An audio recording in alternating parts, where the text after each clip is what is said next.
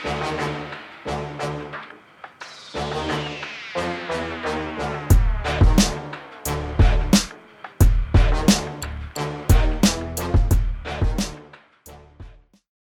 everyone and welcome to yet another episode of the world's greatest boxing podcast, I Like Boxing with Joe and Joel. I'm Joseph Caulfield, joined as always by the one and only, the man, the myth, the legend, and I've got another one for you, Joel. Go on. The most electrifying man in sports entertainment today. Yes, mate. Only because that place has been vacated. Exactly. So, you know, yeah, I was thinking about it and I was Absolutely. like, well, boxing is sports entertainment and, Yeah, you know, right. you're electrifying, so why not? Yeah. Thanks, Joe. How are you, Joel? I'm good, thank you. How are you? I'm going to go in quickly with this. I had a really good weekend. How was your weekend? Yeah, it was all right, thanks, Joe. Have you got any more detail to give us? See, the reason I'm saying that, listeners, is because Joe's arrived at my flat. As you know, we normally go, oh, how you doing, blah, blah, blah. I didn't get one question this week. Joe was just intent on talking about his weekend, which, to be fair, sounded far better than mine. Yes, so I was in Ireland for a wedding this weekend, a family wedding, and it was absolutely fantastic catching up with all my relatives, second cousins, and so on and so forth. The crack was mighty, Joel. up Galway, up Mayo, up Wexford as well. Guildford, Mayo, anywhere else, Joe, on the Isles? There probably were a few other places, but mainly up Galway, up Mayo and up Wexford. But honestly, it was such a lovely weekend. And I went with my mum, of course, so it was great to spend some time with her. I'll know if she listens to the pod by whether I hear anything off the back of this recording. Should we just make something up about your weekend and see if she picks us up on it? So yeah, no, it was lovely. Right, Good. Let's get the show on the road. So we had quite a busy weekend in terms of fights, and we'll start off with Dillian Whyte against Jermaine Franklin. This is a fight which Dillian Whyte, as the overwhelming favourite, scraped a win via a majority decision. So one judge had it even 115 each, and two of the other judges had it 116, 112. Dillian Whyte. Joel, what are your thoughts on this fight? I think all things being equal, Joe, I think Dillian probably got a little bit lucky here. Yes, he did. But, you know, things ain't equal, are they? No, exactly. We got home fighters and all of that, and that's what this came down to. I think the home fighter got the nod. It was a close fight. Dillian's lost a step, innit he? Dillian, I thought he looked terrible. Really slow, cumbersome. He's very easy. He telegraphs his punches now really obviously. He does, I mean, don't get me wrong, he still has some snap. He can still whip in some shots, but I don't think his conditioning is great. Mind you, Jermaine Franklin's wasn't great either. No. I think that's disappointing from Dillian in a way because, look, he throughout his career, he's never been one to come in and look like he's in an immaculate condition. And you don't need to be. Tyson Fury's obviously proved that. But I think he's really showing the signs of wear and tear. I think he's like lost a yard of pace, if this was the football analogy. I just don't think he's a top heavyweight anymore. I really don't.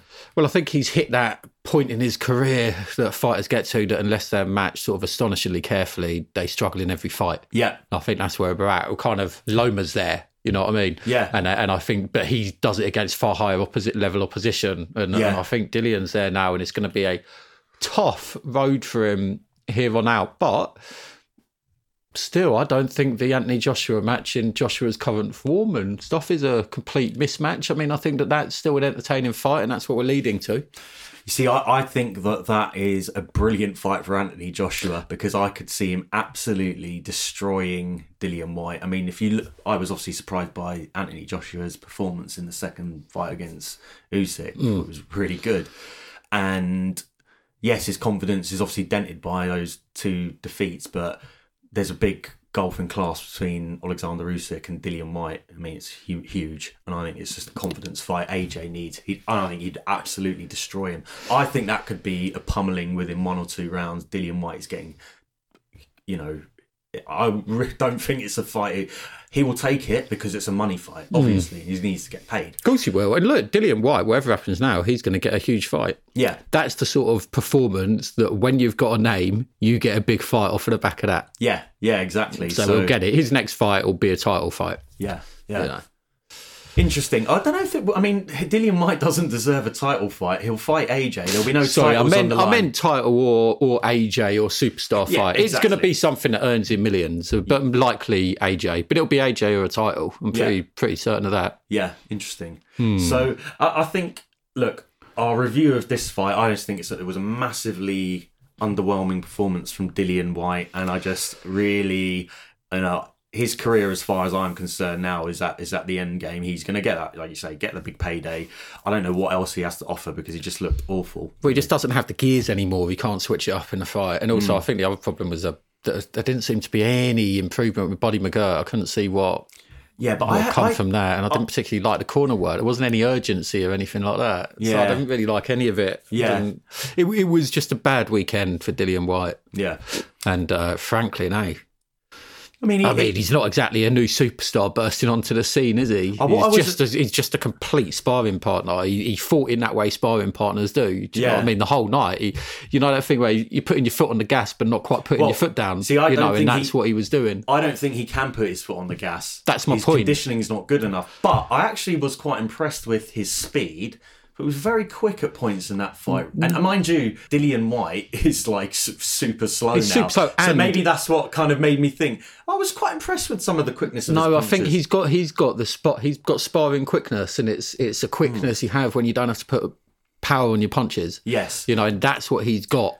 And so he can whip them in, but without anything on them. Yeah. But that's fine in and of itself, because I think you can win a lot of fights just through speed, not necessarily having a lot of power behind it, but the accumulation of those punches will weigh you down. Plus, those and you need physical shots can also open the door to the one haymaker that you do intend. Yeah, and also I don't really agree that you can win speed without power at heavyweight. I think that's the one weight that you just can't. You need something on your punches. Yeah, no, fair point. Let's talk about a fight that probably deserves more focus because it was a cracking fight. Two fighters who deserve more focus. Absolutely. So this was Regis Prograis against Jose Zepeda for the vacant WBC title, I think it was. Now, we backed Prograis before the fight in our most recent episode, and he didn't let us down. Good old Regis Prograis put in an absolutely fantastic performance, and he nailed Jose Zepeda in the 11th round. Referee stoppage coming to his rescue, and he's just a classy. He is a proper fighter. He's got everything. He's got guts. He's got heart. He's got skill.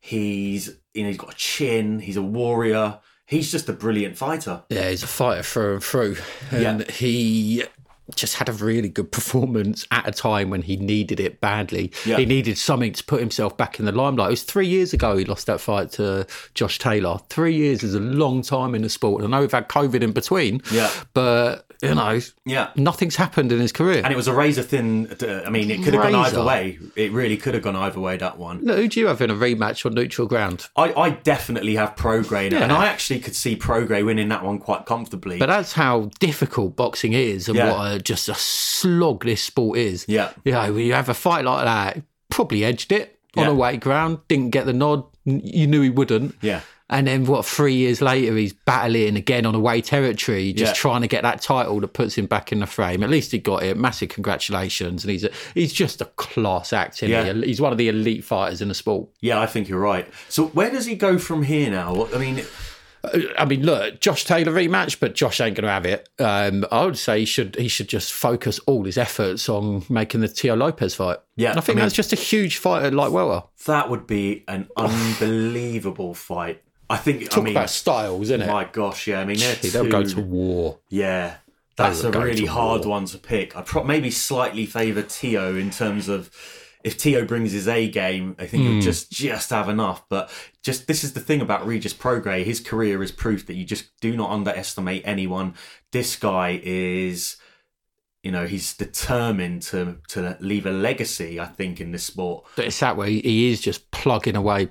He's had a long relationship with Donald McRae, actually, one of the elite writers in the sport. I saw the Donald McRae article, Did you see that? Well, he's had a few over the last few days. Had a couple on him, and he followed it up today. Yeah, with the changing room article. And that was a really nice insight into sort of what it's like on a big night like that and how the whole team feels it. Yeah. The sort of atmosphere going in. But that was a real good one. But what I was going to say is that Donald McRae, he sort of highlighted him years ago as being a fighter to watch and someone who he considered at the elite end of the game. Yeah. And it's one of these ones who's always sort of really pushed him and treated him as that superstar when he hasn't been a superstar. And that was, I found really interesting about his writing over the last few days. Headlines like, Prograis here trying to save the sport. Yeah. I thought, well, it'd be nice if Prograis had that ability? Standing, not ability. He's got that ability. I don't think he hasn't got the ability. It'd be nice if he had that standing in the sport. Yeah. But he doesn't. No. He's not here to save the sport. Yeah. He's here to hopefully earn a couple of £1 million and get out and not have to work again. Yeah, What success that'd be, Donald McRae, actually, I mean, fair play to Donald McRae. I was just thinking a minute ago, Joel, would it be nice to have the life of Donald McRae? So I've thought that quite often, mate. I'm going to have to post him this recording on Twitter and see what his thoughts are. Say I'm giving you a shout out, Don. You might want to listen to, minute 10 to minute 11. Just said I'd quite like to be you, Don. Yeah. Don, when you retire, just give us a call, yeah? We'll take over your role. We could have that little black book of yours. That would be nice, mate. Thank you. So, yeah, excellent performance from Regis Prograis, and he's a fighter who we really respect and admire on the pod, so well done to you, Regis. Commiserations to Jose Zepeda. Not sure where he goes from here. I mean, it could have been third time's a charm, but it just hasn't worked out. I think as I said, if he loses, I think he's just going to fall short. I'm not sure where he goes, but listen, what an effort anyway, and what a fight. Right, let's move on to here's a fight which I found quite interesting actually to watch, and you did as well. Well, it's a brilliant fight. Nathan Gorman against Fabio Wardley, which was for the British heavyweight title. Now, just for our listeners, Fabio Wardley was quite a heavy favourite going into this fight, or certainly when the betting lines opened. Fabio Wardley comes from quite a different background to your typical boxer. He was actually a white collar fighter, wasn't he? He had no amateur background whatsoever. Yeah, and Nathan Gorman is of travelling stock. He is a fighting man, as they say, and decorated amateur as well. But I guess in his biggest fight to date against Daniel Dubois, he lost that fairly convincingly. So, there was a lot riding on this one for Nathan Gorman, and Fabio Wardley is undefeated, but the question I guess for him was whether he could, in a fight of this standing and against someone as decorated with as decorated a background as Nathan Gorman, could he really prove he belongs at that level? And for our listeners who didn't watch the fight or might not know, Fabio Wardley stopped Nathan Gorman in the third round, and it was quite a strange fight to watch, Joel. It was all over the place. So in the previews, I said that really, you look at them and Nathan Gorman should outclass Fabio Wardley. Yeah. When you look at their history, when you look at, their sort of skills tools in their arsenal, exactly, and their skills, you look at them too and you look in the ring and just go, Nathan Gorman is on a different level to this guy. But as you said in the preview, that the problem with Gorman is in the head, as we spoke about in the preview, that the problem with him is in the head. And what you said about Fabio Wardley is that he's got it up there, and he's got the stuff in his stomach, he does, and all of that. He's absolutely. got that, yeah. And this fight just highlighted it. In the first round, it opened up. Well, my God, I'll text you after the first round. I'd have said this is just something along the lines of this is a complete and not a mismatch, because Gorman had just played with him for the round. He beat the utter living daylights out of him that first round without breaking sweat, without doing anything, just flicking out the jab, throwing some hooks, just doing whatever he wanted to do. Yeah. And Fabio Wardley had no idea what to do. I mean, he had a worried look on his face. Yeah. Second round, Gorman goes out, just carries on, same thing. Hurts Wardley. Hurts him badly. Cracks as well. him on the nose. Yeah. Did he break his nose as well? Because it looked like it was... His nose looked like it was split on the outside and inside. It looked like it was broken, but also had a sort of weird split on the bridge of the nose. He was bleeding profusely terribly from the nose. It was a bad injury. It was the sort of injury that stops a fight. And Fabio Wardley realised that.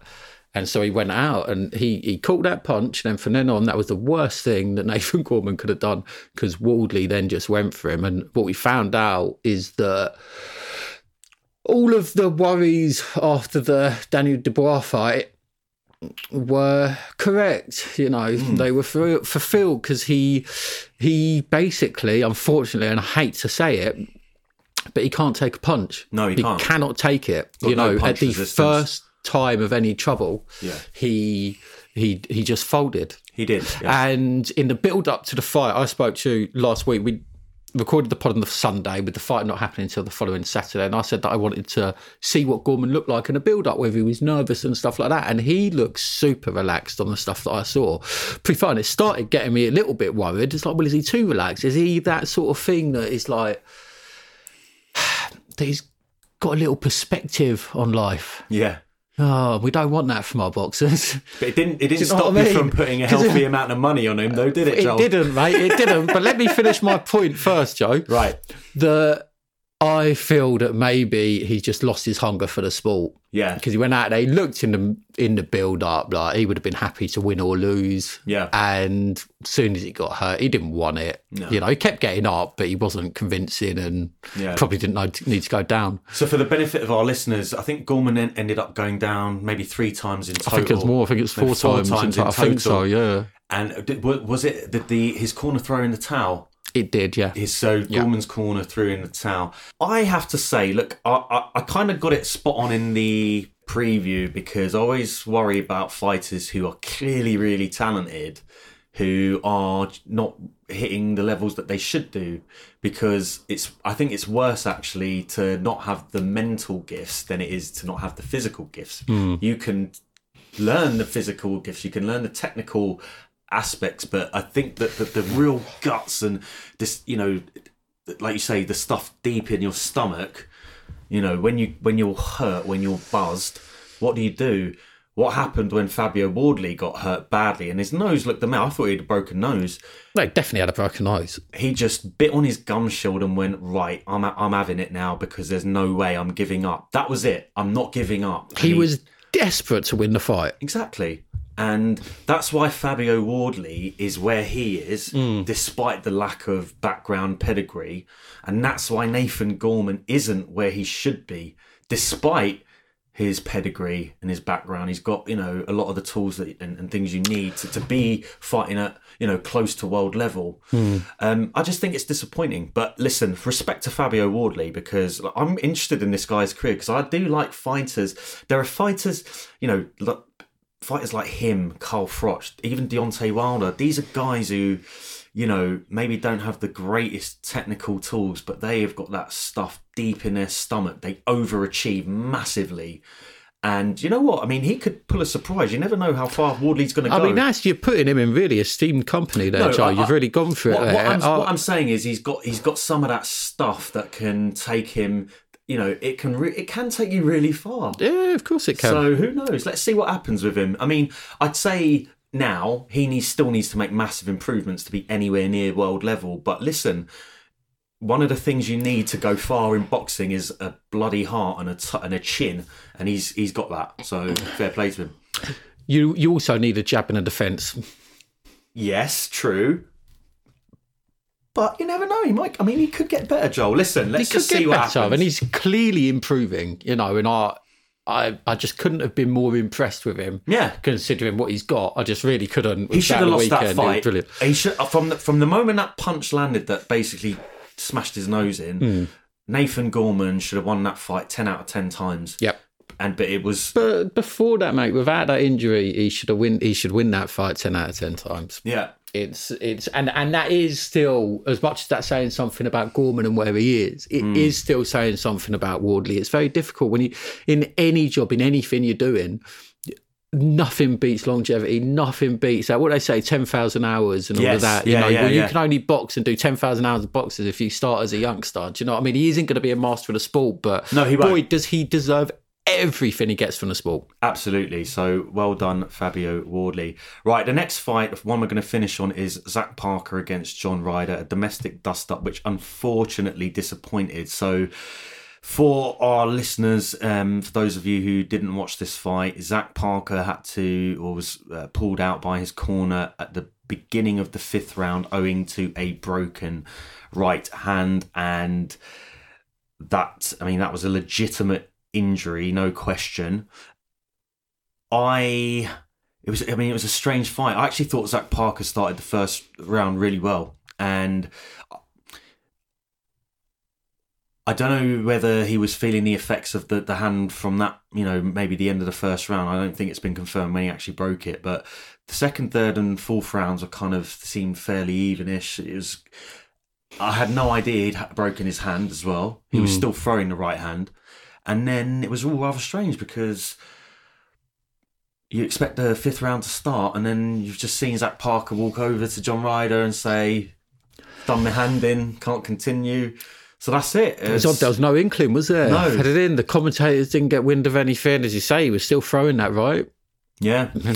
Now, so I've thought about this a lot because something about the corner pull-out or his decision to pull himself out just doesn't sit well with me. Now, I've never been between the ropes. I've never really taken a flush punch in my life. I don't know what it's like to get hit. Who am I to question the courage of a boxer?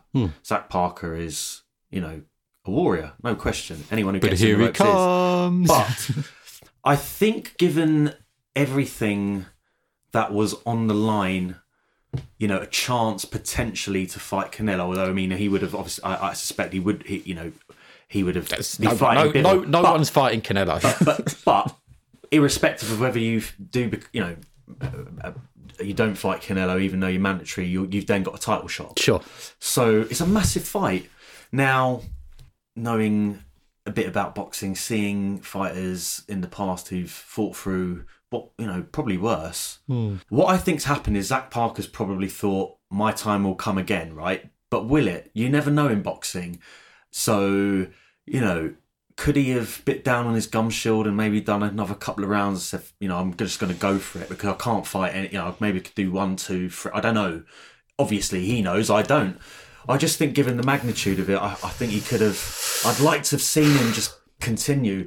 And he was, I thought he was doing well. The first round more than gave me enough to think, I think Zach Parker could win this fight quite comfortably. If he fights off the jab, and he was doing it really well in the first round, I think he's got John Ryder's number. I really do.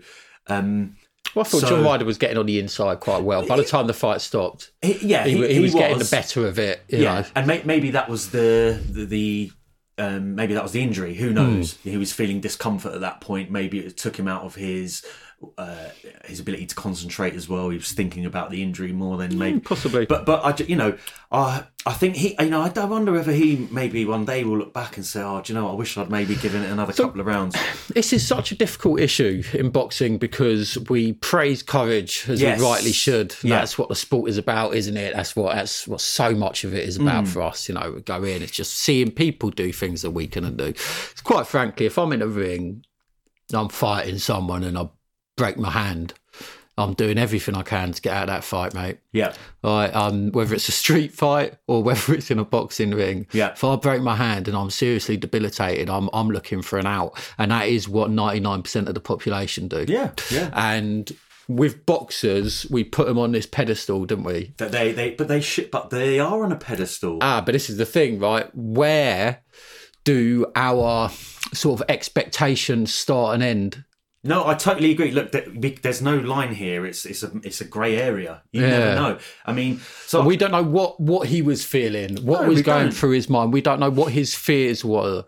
Has he recently had a kid and he suddenly thinks he's in the ring and he panics? Or one say, if I bust my hand too bad, I'm never fighting again. I need to earn a living here and this and that. And so we're doing all of this stuff with boxers. And as I say, we praise the courage. Should we criticise or mock or whatever we're doing a fighter who isn't willing to go there? And that's it. He weren't willing to go there. So is that something that we can then go criticise him for and say, well, that's unacceptable in this sport? This is where I do want to be careful about my position. I'm not being critical of him in the sense that I think he, I think you sort of were a bit weak to pull out. I don't think that. What I do think is I put myself in that situation now like you have, and I think differently. I think okay, let's just say that he's broken his hand maybe in the round before, so it's not an injury that's been happened since the first round. If it had, then fair play, I could understand that.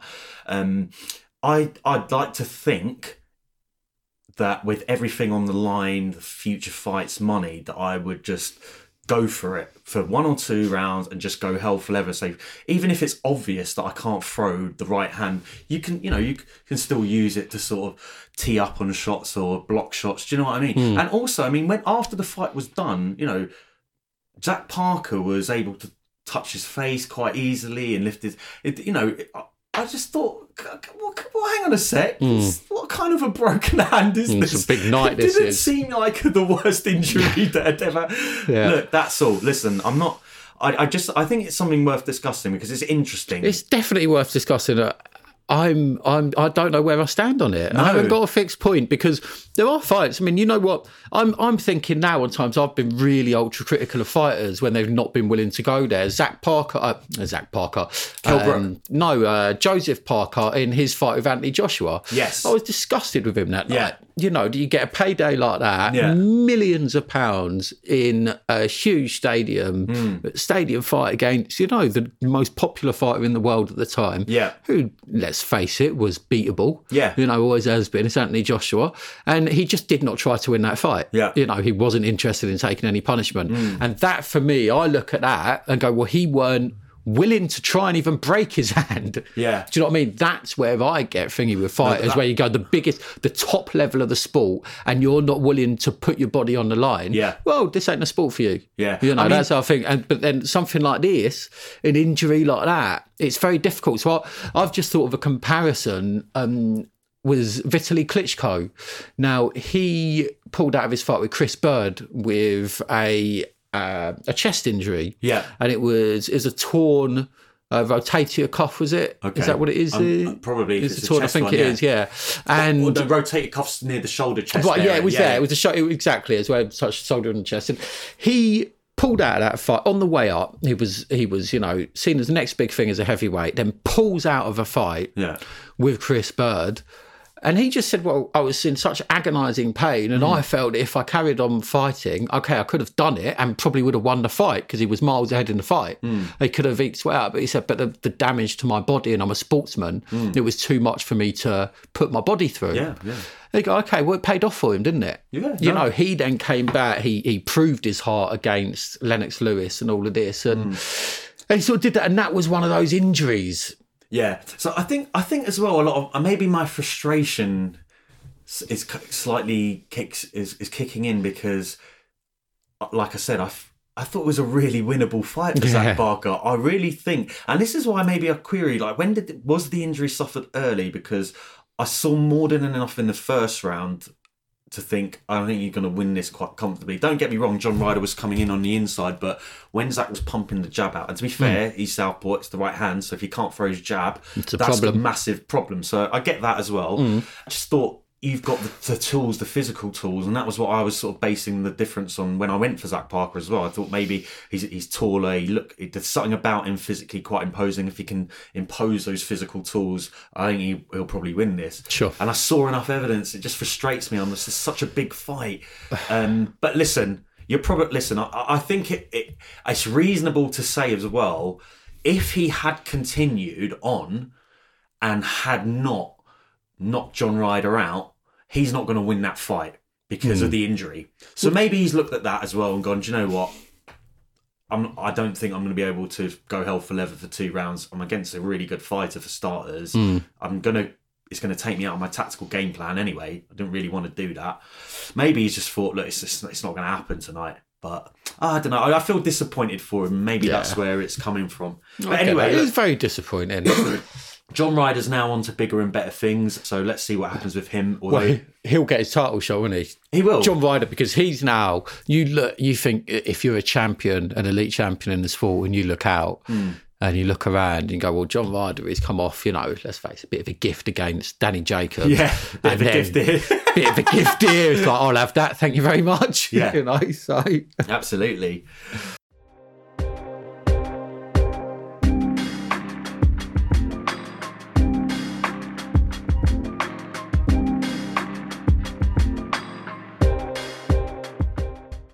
Right, let's go on to the news. So we've got a few news pieces here. So Zolani Tete has failed a drugs test for... All I know is it's a banned substance. The substance hasn't... What details of the substance haven't been released yet, but that's a failed UCAD drugs test. This throws into question whether, he was on performance-enhancing drugs in the lead up to his fight against Jason Cunningham, who he absolutely battered in that fight. That was obviously his last fight. Well, what we do know about that is that this was a failed test in the lead up or around the Jason Cunningham fight. It was part of the drug testing protocol for that fight. If that was failed. A UCAD failed drugs test, then why wasn't that fight stopped? Because if you take the comparison with the Conor Benn situation, that the promoters wanted that fight to go on because he failed a VADA test, and this was a British Boxing Board of Control fight where they only have to abide by the results of UCAD, which Conor Benn passed. So presumably, if Zolani Tete fails a UCAD test, the British Boxing Board of Control, they knew about it, should have refused to sanction the fight. I doubt they did. I think. Let's hope not. At the time. I think that most likely you kind of tested him at the time. It's taken ages to get the results back, and that's what has accounted for this. And that's what happened. UCAD is very cheap testing. It's not fast testing. Yeah. It's cheap. This is what you're paying for. Yeah. It's not that comprehensive, which is why it's really surprising when somebody fails a UCAD test, because it's not brilliant stuff. So he must have really been doping it. But as I say, we don't know what it is. But the other thing that's interesting about this is that I'm pretty sure that Zolani, when they did the Super 6 series, which he was involved in, that he was one of the fighters who insisted on VADA testing for that. At the time. Yeah, so it's really strange. I mean, listen, he's failed a drugs test. The onus is on him to somehow, and I say somehow because it's, you don't fail drugs tests usually unless you've taken drugs. Well, of course. Look, he's taken blooming drugs. He's failed a drugs test. Look, it is strange, but it's not really. When you think about it, when do you really need the most help in your career to recover from your training and your injuries and all that? It's as you're getting on and you're getting older. And when you're as old as Joel. Yeah, exactly. Which he nearly is. Yes. Yeah. Right. Next news story. Can you believe... Oh, go on, Joel. You look like you want to... It was just a little bit extra for that. It was something on the story that I thought was quite good, is that Boxing South Africa and Governor Sport in SA have suspended him while the UCAD investigation is ongoing. So what this means is that he can't fail a drugs test here and just go and box back home in SA. Yeah. So I think that's really good move by Boxing South Africa. So well done. Brilliant. And another thing. Yes. Jason Cunningham found out through the press that Zolani Tete had failed his test. Look, British Boxing Board of Control and people who control our sport, you have to get a handle on this. Yeah. Like, this is insane. You've got fighters failing drugs test, their opponents not finding out, their management not knowing. Queensbury, who promotes Zolani Tete, only found out in the last few days. That's nuts. I mean, this is crazy. What is going on? Who is administering the sport, and why is it done so ridiculously badly? Yeah. Drugs testing at the moment in this country is ridiculous. Yeah. It's not worth anything. What does drugs testing in boxing mean if it doesn't have the ability to stop a fight? As they say, Joel, it's not fit for purpose. There we go. Right, next news piece. Can you believe it? The Tyson Fury Derek Chisora pay-per-view price, if you want to watch this night of boxing, one of the great all-time heavyweight contests, £26.95, chump change to the likes of us, Joel. I mean, where on earth did they decide? What kind of board meeting took place where they said, I think the British public will pay £26.95 for this shite? They've gone, I think that this deserves to be the most expensive fight in British boxing history. Come on. I know, it's shocking. What a joke. Do you know what? It has to be a news piece in and of itself. So we're going to preview the fight later on in this episode, but what a joke. I think on the undercard so far, we've got Daniel Dubois against some cannon fodder, and I don't think we've had anything else announced. Yeah, it's another. So we've got two huge title fights on the same. The WBA heavyweight champion. God almighty. I think I'll be going to that Christmas party instead, thank you.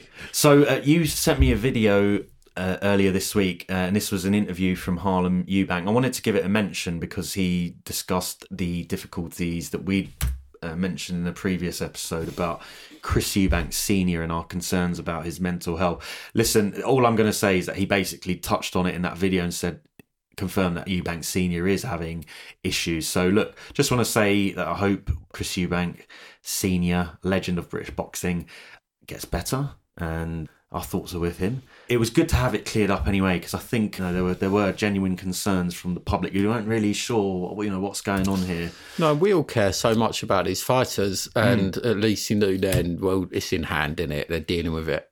Yes, yeah. So, and speaking of the Eubank family, Chris Eubank Jr. Against Liam Smith has been confirmed for January 2023. That's a great fight, but unfortunately, I think that's also going to be pay-per-view, Joel. It is going to be pay-per-view, and I was thinking, though, that they could have such a massive win here if £26.96. No, if they just go £18.95. They did it for less than 20 quid, went £18.95. They would get such a massive PR boost with Sky if they did that. I would honestly go there if I was them. I think they'll make so many more sales if they do that, and they pitch it reasonably, because the fight, isn't it like January the 21st or something? Something like that, yeah. So it's literally the poorest week in the country. Do you know what I mean? It's that Talk for yourself, mate. It's that last weekend before your January payday, because everyone, generally in England, you get paid early in December. Yeah. So you got money for Christmas to buy Christmas presents, and then you don't get paid again till the end of January. Yeah, and true. So that on January 21st, that is a really bad move, I think, to put a pay-per-view on that night, unless you're going to go really cheap. Yeah. Thankfully, I'm paid weekly, so I don't have to go through that nonsense. So, look, our Kinahan of the week. Joel, we haven't actually decided yet who the Kinahan of the week was. So, I made my decision, pick actually. Someone. Who are you going for? Yeah, BT Sport. For charging £26.95 for a pay-per-view. Yes. I have to agree with you, Joel. £26.95 that they are charging. It's an outrage. The most we've ever been charged before is $24.95, and in the middle of a cost of living crisis, yada, yada, yada, yada, yada, yada. They're putting the price up by £2. Outrageous. Go sort it out. Right. Let's do the previews. And since we've been talking about the pay-per-view price for the Tyson Fury-Derek Chisora fight, we might as well preview the Tyson Fury-Derek Chisora fight. So, Joel, kick us off. Tyson Fury wins this fight whenever he wants to win this fight, in whatever manner he would like to. Yeah. Unfortunately, this is one of the worst third match in any trilogy that I've can remember. I can't remember one as bad as this. Yeah. No, certainly not in top level boxing. It's bad. It's really bad, and it's embarrassing for the sport. We are now 6 days out from the fight, and we see zero promotion, zero anything on this. Yeah. My friends are always talking boxing. No one's talking this fight. I mean, we haven't discussed it outside of the pod. I don't think there's just a lack of interest, mate. So we have discussed this fight a fair bit in the months, or certainly in the weeks when it was first announced, mainly to convey our shock and disappointment, and also our feeling that Tyson Fury is going to absolutely destroy Derek Chisora. I was going to say, I've slightly changed my prediction, right, on this one, but I'm coming up with a massive conspiracy theory thing here, right? So what I think is going to happen, is I think the fight's going to go the full 12 rounds, and I think Tyson Fury's going to carry Derek Chisora. I think they've probably got a gentleman's agreement. One of the reasons why I think we'll carry him 12 rounds is I think he can't win if he batters him. Because everyone's going to be like, this was the biggest pile of shit that we predicted, a total mismatch. So what I think is going to happen is Tyson Fury's going to carry him. He's going to do more than enough to win, but he's not going to do enough to do what he could do if he really wanted to, which is just blast him out there really quickly. I just think that if he blasts Chisora out really quickly, it's a PR disaster. I really can't see... What's the point of this fight unless Derek Chisora overperforms? What's the point of the fight? But then that's embarrassing for Fury. Is it though? Because he's not going to give a shit.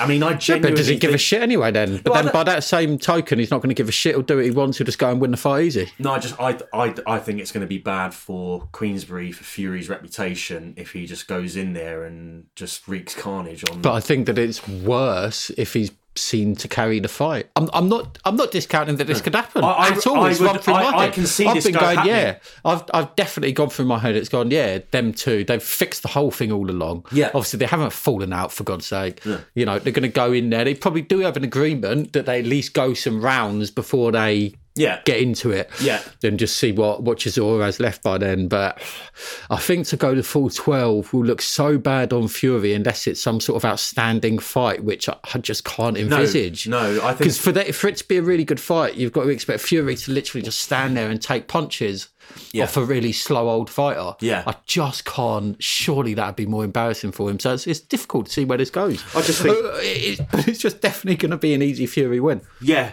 I think it's a total con job though, and I'm really disappointed this fight's it really reminds me of the David Hay Tony Bellew fights, which I was disgusted at throughout. David Hay's last paydays.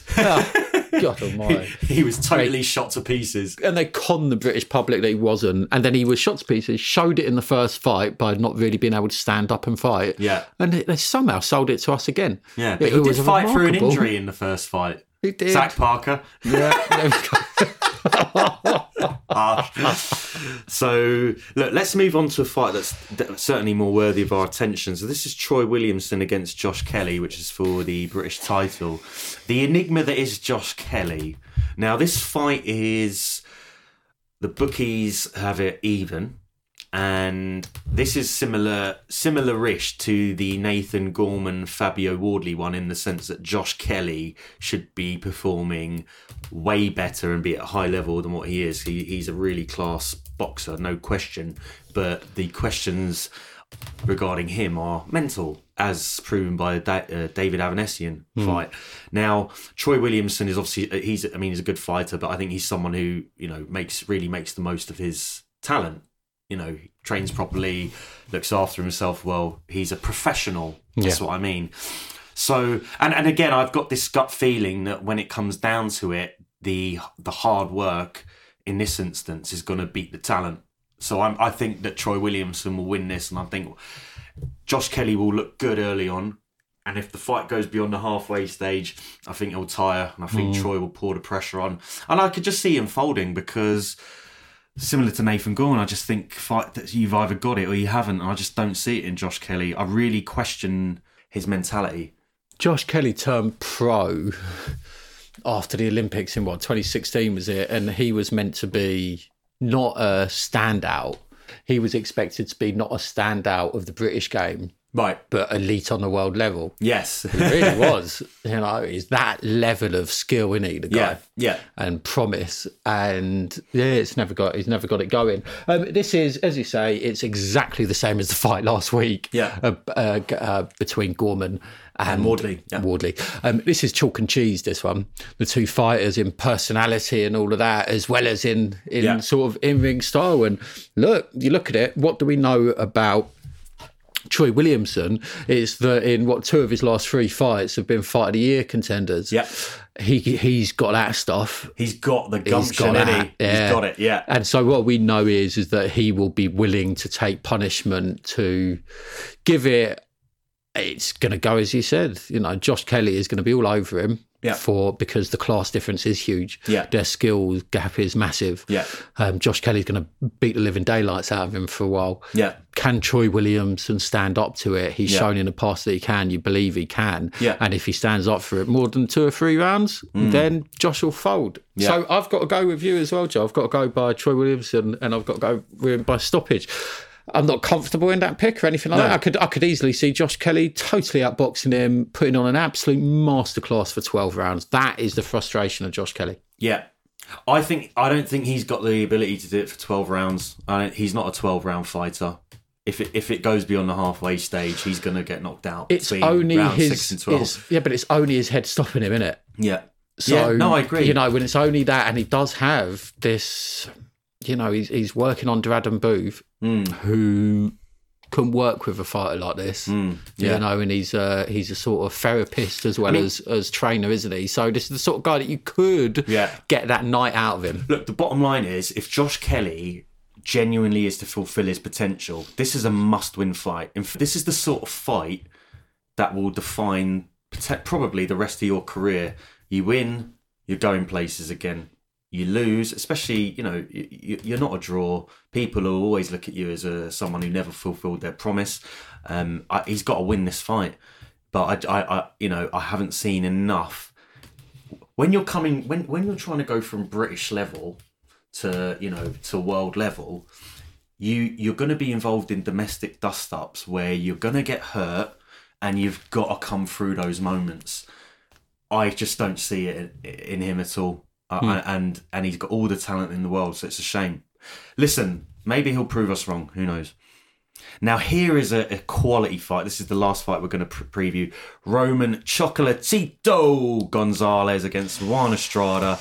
Their trilogy fight. This is a trilogy fight worth discussing. This is the sort of trilogy we want to see. Exactly. Joel, what's your prediction for this one? I've got to go for Juan Estrada on point, purely because Roman Gonzalez has been a fight away from being over the hill for about 8 years now. Yes, true. Surely it's got to come at some point. Yeah. Wasn't Roman, didn't he lose to Sorungvasai in quite devastating badly, fashion? Twice, badly. Yeah. I mean, the first fight, for some reason, I'll never really understand it, a lot of people had it down as a bad decision for Rungvisai. Trust me, Rungvisai just beat the living daylights out of him in that fight. I don't know what that was about. Second fight, Rungvisai demolished him. That was about 5 years ago now, wasn't it? Sick knockout as well. I mean, he absolutely... Heavy knockout. Yeah. Like one of them ones where you hit the floor asleep. Yeah, exactly. And that's how it's going to be a great fight like the first two, and I expect Estrada to edge it in a thriller. So for our listeners who don't know, Juan Estrada lost their most recent fight, and I think he won the first fight. And the first fight was actually in 2012, so it was quite some time ago. So they had the first fight in 2012, then had a 10-year gap. And now they're fighting for a third time. Look, whatever. I think it's obviously going to be a cracking fight. These two tend to put on brilliant shows and are proper fighters. Oh, yeah. They're going to go for it. Yeah. So this is the fight I'd probably say most looking forward to, actually. I think this could be an unbelievably good fight. Yeah, it's on the zone, isn't it, at the weekend? Yes, it is. And there's actually they've had some good video content on the zone. Obviously, there's quite a history between these two. So if anyone wants to catch up on that and see why this is the hardcores are really looking forward to this fight, check the videos out. You'll see the history. You'll see highlights of the first two. Just a quick one on Roman Gonzalez as well. This guy's been boxing since 2005. He's only ever lost 2 fighters. He's 35 now, though. He is getting old. One of those fighters being Estrada, by the way.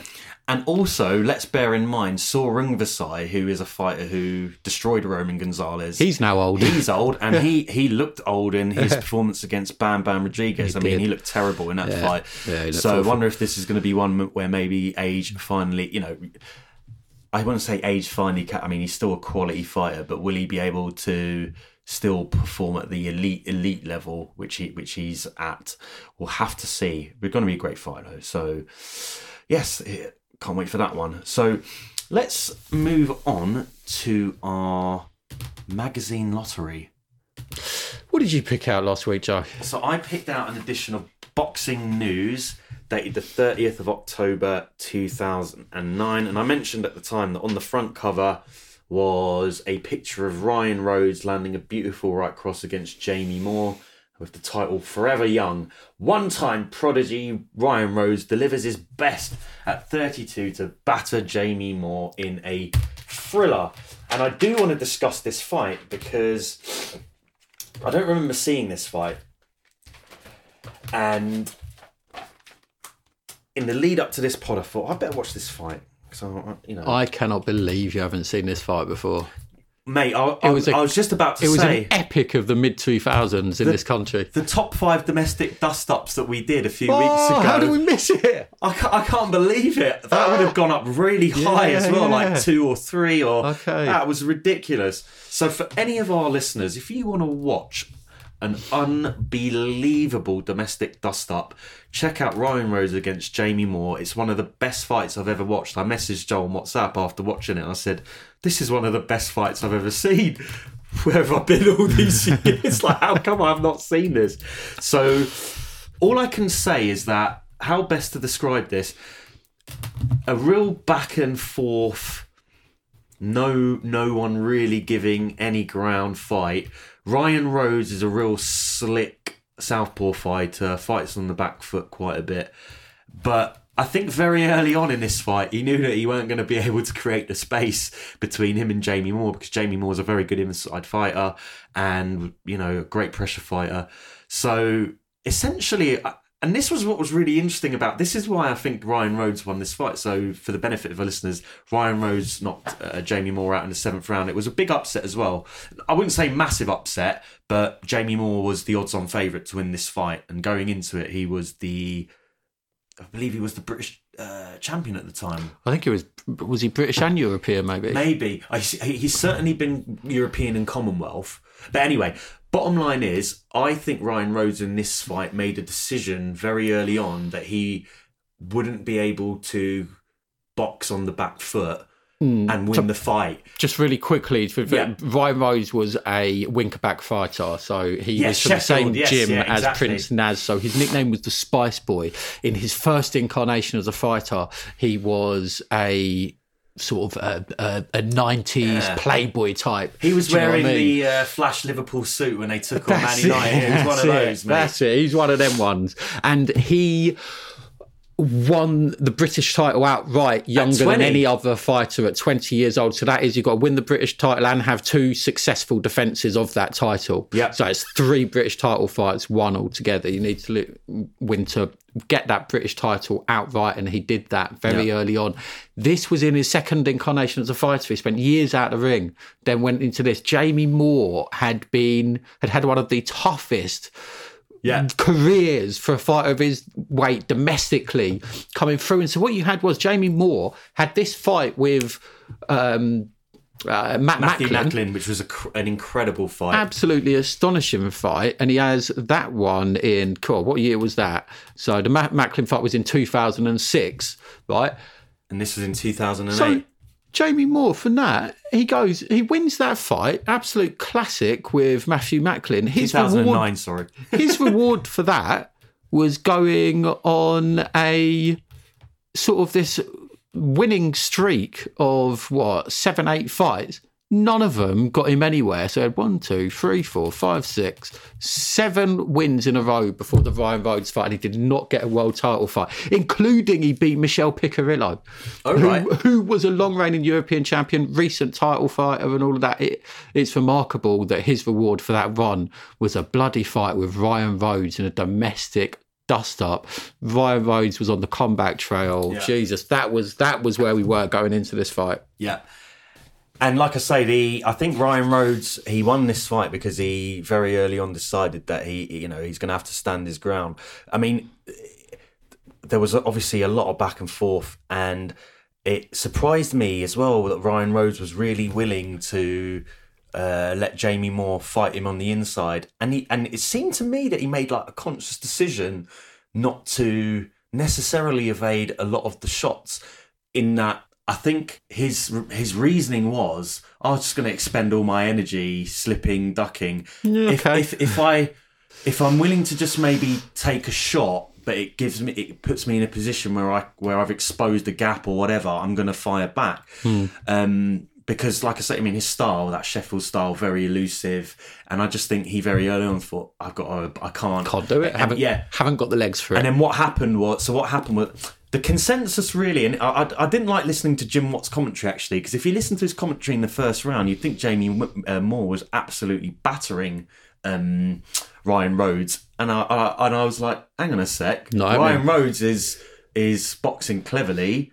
He's getting hit the odd bit, but he's certainly landing some shots back. I just thought this was one of those ones where, if you weren't, your average listener might think, oh God, yeah, Jamie Moore's battering him. Total rubbish. We talk about it a lot, don't we, in terms of how commentators can affect the sort of public opinion on the fight. Yeah.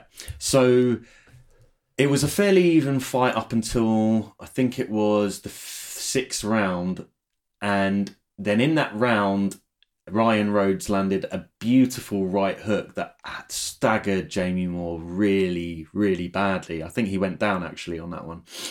And It looked for all intents and purposes as though the fight was going to be over.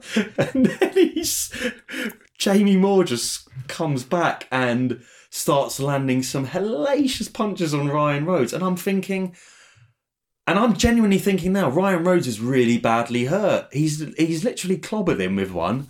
The fight's there for the taking, and Jamie Moore's got that stuff in his stomach. Yeah. Where it's just, I'm really badly hurt. Throwing a kitchen sink at you. What have I got to lose?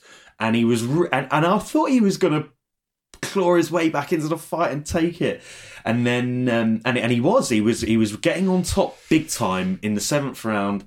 It might have even been the 7th round where he initially got knocked down with the right hook. But anyway, Ryan Rhodes finishes the fight with a beautiful right cross that lands flush. Jamie Moore goes backwards. I think he takes more punishment. A young Howard Foster jumped in to stop the fight at 2:35 on the clock, and it was just a brilliant win for a really talented fighter having a bit of a renaissance. Now, this fight was actually meant to be an eliminator for a shot at Sergio Martinez's light middleweight crown, but I believe he vacated the title. Went up to middleweight, didn't he? He did, indeed. Took on Paul Williams in their first fight, which was a great fight. And got the win, never went back down. Yeah. And Ryan Rhodes, I think, had a few more fairly nondescript fights before taking on Saul Canelo Alvarez in Mexico. I know. I mean, there aren't many fighters that have done that. Yeah, so I watched that fight, and I mean, there was a clear golfing class. What was really interesting is that I even watching that fight, 2011, this is a decade old. It makes you realise how good Canelo has been and how young he was. And in that fight as well, Canelo looked massive. His back was huge. It was huge at the time. It was a mismatch. It was a physical mismatch. That fight was every shot that Canelo threw was thrown with spite and quickly. I mean, if you've got power and speed and accuracy, then you're going to do well in this game. I should be I'm the wise old sage of boxing, Joel. Stick that in a bottle and sell it, mate. Yeah. And so there we go. Look, I just thought this is a fight. We've had friends and listeners contact us and say, "Oh, tell us a fight. Which fight should we watch?" Or watch this fight. What a brilliant fight, and forgotten classic, isn't it? Forgotten classic. Yeah, so brilliant. It was great reading the match report on that one as well. Lovely, man. So there we go. Right, we are done this week. So Joel, you're gonna pick your magazine for next week. Oh my God, gosh. I have Boxing Monthly from December 2006. UK price £3.40, US price $6.95. On the front cover, yes. Oh wow, we've got Pretty Boy Floyd landing a right hand on Carlos Baldemir. Oh, he took a beating in that fight, didn't he? Did he win that on sort of points, though? He went to 12. It went a full 12, yeah. Larry Merchant had a lot to say about that after the fight, I remember. I bet he did. They had a right row after that one, didn't they? Is that when he went, you don't know shit about boxing, Larry. You don't know shit about boxing. I think it was that one, because it wasn't the if I was 40 years younger one. Oh, no, we went, if I was 40 years younger, I'll kick you. No, you wouldn't, Larry. No, you wouldn't. Right. But it was one before that where, I think it was that. I think it was him saying, because Merchant was criticising him for being boring. Yeah. He was saying, no, you don't know shit about boxing. That was beautiful boxing. It's also got, who else we've got on the front cover there? We've got Audley Harrison against Michael Sprott. I mean, it was in that awful era of British boxing. Anyway, you shall regale our lovely listeners with a tale from this edition. We should, we should be getting bloody advertising revenue from Boxing News. We promote them so much. Well, this is Boxing Monthly, actually, mate. Oh, gosh, that's brutal. Jesus. Who's that? That's Trevor Burbick. Oh, gosh, yeah, because he was... They've put the photo there. That's a weird one, isn't it? I don't remember that. They put the photo of Trevor Burbick's body when he was shot in the head. And that's gruesome. When he macheted through the head. Oh, he was, yeah. Yeah, bludgeoned to death, yeah. Oh, that's Jeez, and you see the How did dents in that his get head. past the editor? She can't publish that. That is so strange. Yeah. Okay, well, we'll maybe go into depth on that one next It's an week. interesting story, though. Very, and Graham Houston's taken it up. So, yeah, I think that might be where we go with that. Cool. All right. So on that note, our listeners, we are done. We hope you've enjoyed yet another episode of I Like Boxing with Joe and Joel. I'm Joseph Caulfield, signing out. Joel, any last words? Love you all.